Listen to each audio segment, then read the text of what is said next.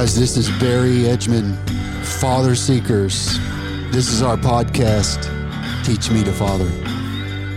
Hey guys, thanks for listening in. I appreciate you. You guys have been reaching out and contacting us, and we ask that you keep doing that. If you know how to reach us, great, but here is the way you can reach us: fatherseekers.org. fatherseekers.org. My email is barry@fatherseekers.org. Teach me to father. It's not an impossible task to be a good father. However, if you don't have an understanding of what fatherhood is, then how in the world, how could you ever be a good father? If you don't know what the elements of being a godly father is, a good dad, if you don't know those elements, how in the world could you ever be a good dad? Here's the big question. The big question is why, if you have children, why is it important to be a good dad? There's really only one answer to that. But I want to explain the answer before I tell you the answer. When somebody is given a name, they are purposefully named after a significant person in their life or their history. In Scripture, the name, when somebody was named in Scripture, that name carried with it a call, a purpose, and a direction to live their lives out of and from. Now, you may have a name. Your surname may be one that you don't like, or your first name, and that may be true. That's why I think a lot of guys have nicknames, because they prefer their nickname over their first name or surname. But the importance of a name carries with it great weight. Now, when you are named by God, He has named all of us, first off, as His sons and daughters, beloved sons, beloved daughters. He has named us children of God. He knows our name. He knows the number of hairs in our head. He knows our past, our future. He is intimately familiar with all of who we are, where we came from, where we're going. He is an involved, engaged, present, and available father. So He knows. He knows. Now, Dad, what name has God given you? He's called you Father. Interestingly enough, Dad, God has given you, He's given you His name, the same name He calls Himself. He calls you Father. There's an interesting story about Alexander the Great conqueror. Alexander the Great conquered the known world of his day. And that is significant in itself if you've ever studied that part of world history and you understand a bit about what's going on in that time period. But for Alexander the Great to conquer the world, he had a reputation and a character about him that went before him. And when his name was spoken, it was feared. So much so that one day, after a significant battle, Alexander commanded that a certain number of troops go out and round up all of those who abandoned post during the battle and fled and went AWOL. And once these all were either captured or killed, the ones captured were brought back to Alexander to stand before him and give an account for why He did not stay at his post and fight even unto death, but he fled and he ran in fear. So there were several that went before, and Alexander passed the judgment on them. And there was a boy who rose up in the line, the queue to be adjudicated. And he stood before Alexander the Great, and the great general said to him, "Boy, what's your name?" So the boy stood there for a minute and whispered under his breath his name. Alexander the great general, the conqueror, said again, "Boy, what's your name?" And he whispered a little louder, and then he asked again because the answer was unheard. So at this point, the room was silent. You could hear a pin bounce off the marble floor. And he said, "Boy, what's your name?" And the young boy, afraid, shaking, trembling, said, "My name is Alexander."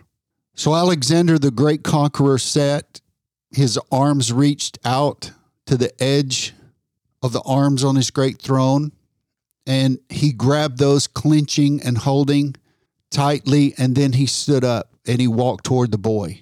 And the boy was in fear of his life. He was shaking. Of course, who wouldn't be? And Alexander, the great conqueror, the commander of the greatest army in the known world at that time, grabbed the boy, held him up off the ground, feet off the ground, and he said, "Boy, change your name or change your behavior." And Alexander let him live. Now God has given us, dads, God has given us his name, Father. That being said, God is such a good Father that he not only loves us and cares for us, but he is deeply concerned with how well we live out and carry out the purpose and the command and the assignment of the name he has given us, Father, the name Father. I want to talk to you about one of the elements today of understanding not only your purpose as a father, but your assignment as a father. The assignment is that you be a good father and you be the exact earthly representation to your wife and your children on this earth of God himself. The requirement for that is that not only do we know God as Father, but we pursue him as Father, and we help him by making ourselves available, because he will speak to us when we seek him.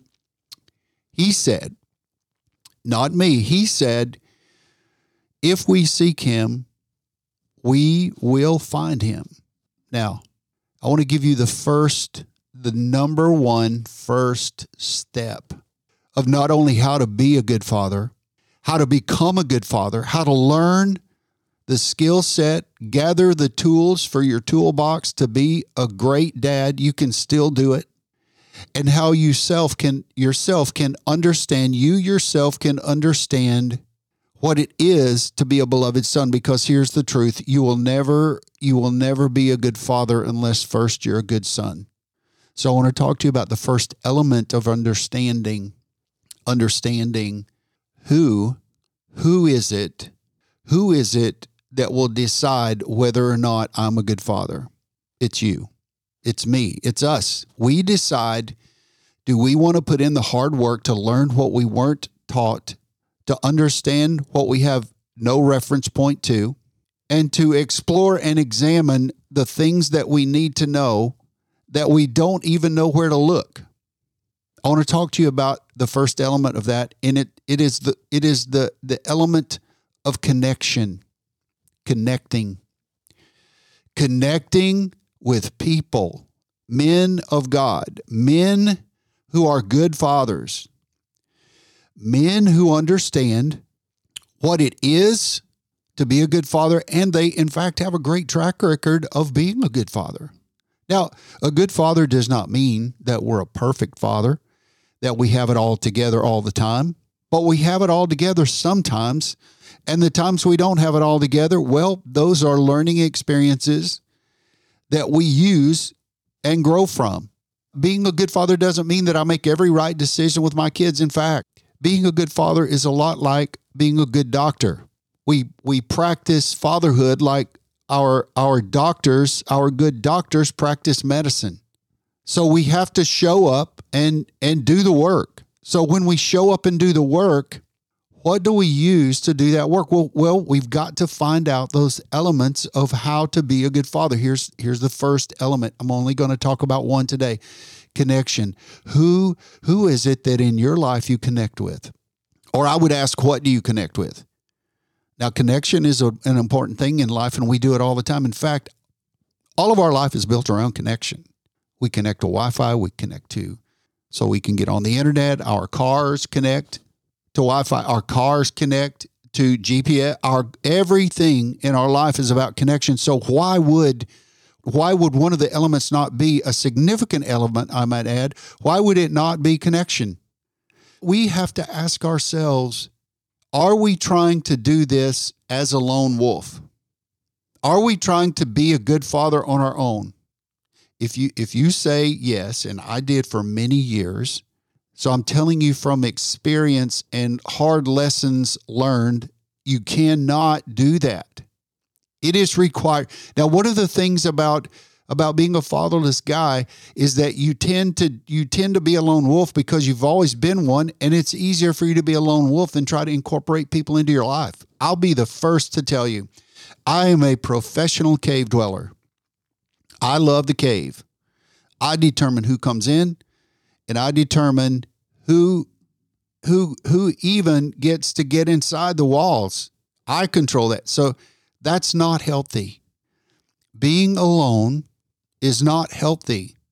Living in the shadow of what you hope for, but hiding from the light of what you can be, is misery. Here's what I want you to know. I want you to know that you have to connect. You're talking to a guy, you're listening to a guy who spent many of his years, especially the last few, prior to the last 3, of being alone and enjoying it and priding myself in being alone and doing things on my own. I will tell you, friend, it's a dangerous game. I will never become who God intended me to be unless I understand the significant discipline, the practice, the element of connection. Now, when we connect, we can quantify and qualify ourselves with 2 different titles. We connect as a redwood tree, the redwood forest, the West Coast, beautiful. If you've ever been to a redwood forest national park, there's several of them. It's the most, if you want to look and see something that amazes you about how big God is, read about redwood trees. They're the absolute most amazing, I would put in the top 3 amazing things that God ever created. Redwood tree, amazing. They tell such great stories about just by examining who they are and what they do. It's amazing. It's amazing, redwood trees. So when we talk about connection as the element, the purpose, the discipline, the directive that we use in life to follow, we also have to look at the other side of that. We're either a redwood tree or we're a tumbleweed. I want to talk about both of those more in just a second, but I want to tell you what the word connection means. Because let me pitch this out there, just food for thought. We have to connect with our kids. We have to connect and stay connected with our kids. We have to connect and stay connected with our wife. We have to do the things in life that it requires to stay connected to them. And we will never successfully be connected to them with a fruitful and beneficial future unless we're connected to Holy Spirit. And the only way that we can be connected to Holy Spirit is to have a relationship with Jesus. Now listen, if you don't believe in Jesus, if you're not one of those guys, then don't click off. There's more information here that will help you. But I would challenge you to examine who he is, not based on your past history, personal or public, or your past church history, or your spiritual hurt and abuse. Unfortunately, I'm finding that more people have been spiritually hurt or abused significantly and realistically than not. And I want to encourage you, Dad, big guy, listen, look at Jesus. He's the real man. He's the man in the show. He's the one to mimic, imitate, and emulate. But I want to tell you what connection is. Connection means this. I'm binding myself or joining myself together with something or with another. I'm bound to, tied to something or someone. I'm included in a circle of people who brought me in, or I brought them in, and we are intimately involved in spirit and truth and relationship. Connection means that I have those that I travel along with who are like-minded. I don't try to stay in step with people. I don't try to stay in step with people who are not going in the same direction I'm going. I've got to know where I'm going. So what are one of the elements that I use to do that? I get connected. Now I'm going to use a word and help define part of what connection means. I want to use a word that most of us bristle and shy away from and push back. It's the word accountability. Accountability is one of the most misused words in our culture. It is misrepresented. It is weaponized. It is used categorically to control and to manipulate people most of the time. That's why we don't like that word accountability. And let me just say this. If you are a fatherless pastor, hear me.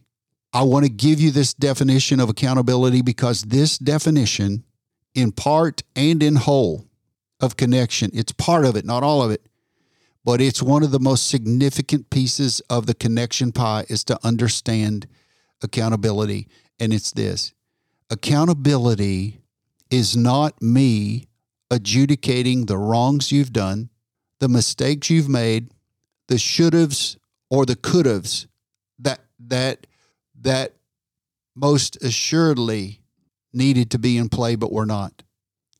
Accountability is understanding through being closely associated with another.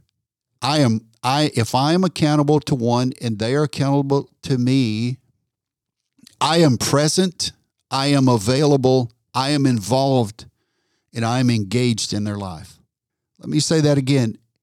I am present, I am available, I am involved, and I'm engaged in their life. I am not there to tell them all the wrongs they've done. I'm not there to tell them and point out all the mistakes they've made, the should-haves or the could-haves, or even the would-haves. I'm here, I'm available, I'm involved, I'm engaged because I care. I want to be in your life and I want you to be in my life and I want to do this thing together, and there's no way for me to do it alone. So you're the guy. And every guy, I will tell you this, that every guy needs at least 3 to 5 guys. You can always have more, but you need 3 to 5 guys, because 3 to 5 guys in your life, you will see things differently with their trusted, honest, genuine, authentic perspective, because they love you. They have no act. They don't need anything from you. They want to be with you. They don't need to control you. They want to benefit you and bless you, because as you grow, they grow.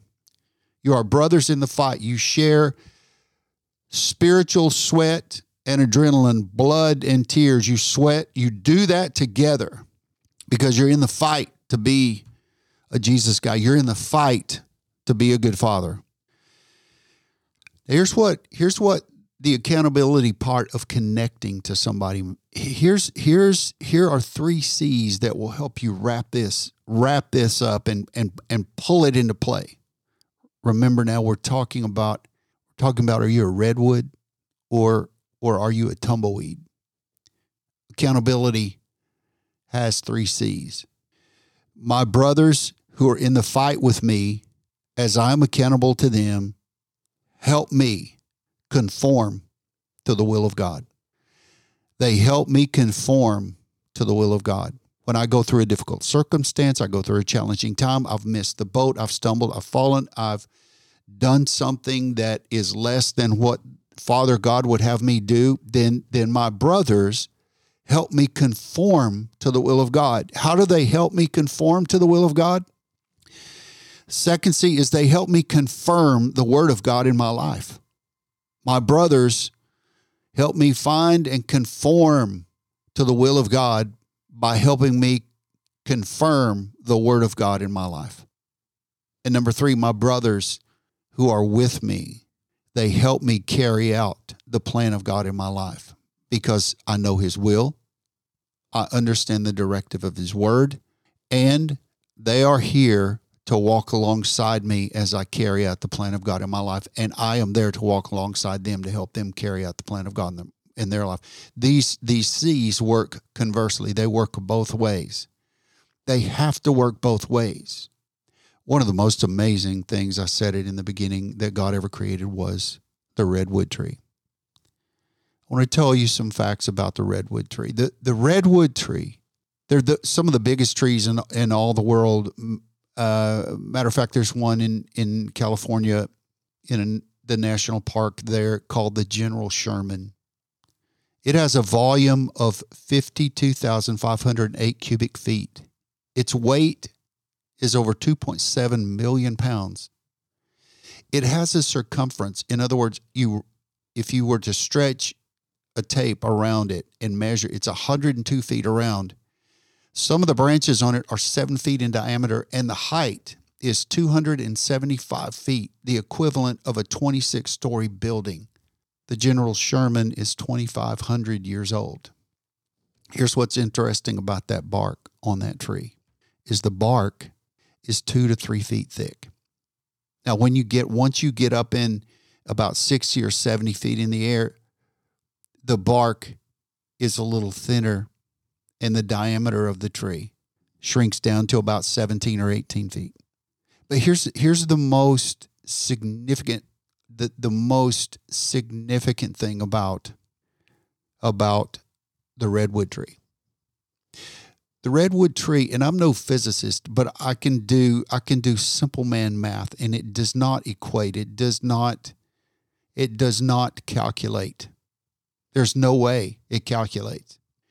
It would be an interesting study if a physicist figured out this unequal design. Only God could have done this. But the roots of a redwood tree are only 6 to 10 feet deep. The up and down root is 6 to 10 feet deep. And there's no taproot holding it in place. But the horizontal spread of the root system is from 100 to 150 feet in every direction. I get that picture. The roots grow 6 to 10 feet deep, but in every direction they grow 100 to 150 feet. Here's what's the amazing part. The interesting part here is that these root systems of the redwood tree entangle and intersect with the root systems of other trees, of other redwood trees. Not only do they hold each other up in strong winds, earthquakes, firestorms, prolonged flooding, and prolonged windstorms, but they gather and gain nutrients from each other. Now, 2 to 3 feet thick bark and the internal part of the tree is protected and armored so that the growth and the structure and the strength of the tree can remain the same.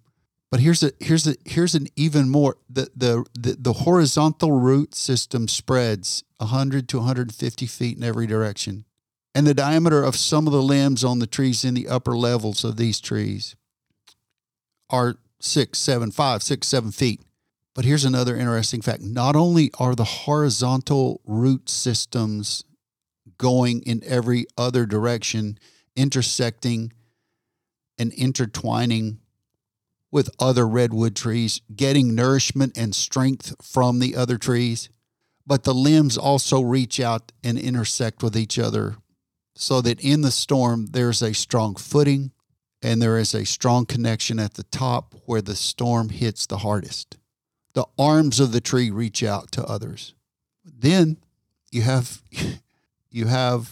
this dependence on one another where you can't do without the other. If you've ever been to the redwood forest, you know that once you step into it, it's like a shrine. It is peaceful and quiet. It's so huge and big, and there's a cathedral of silence there and peacefulness. It's a fortress of protection and quiet. We're a redwood or we're a tumbleweed. Now, tumbleweeds are seasonal.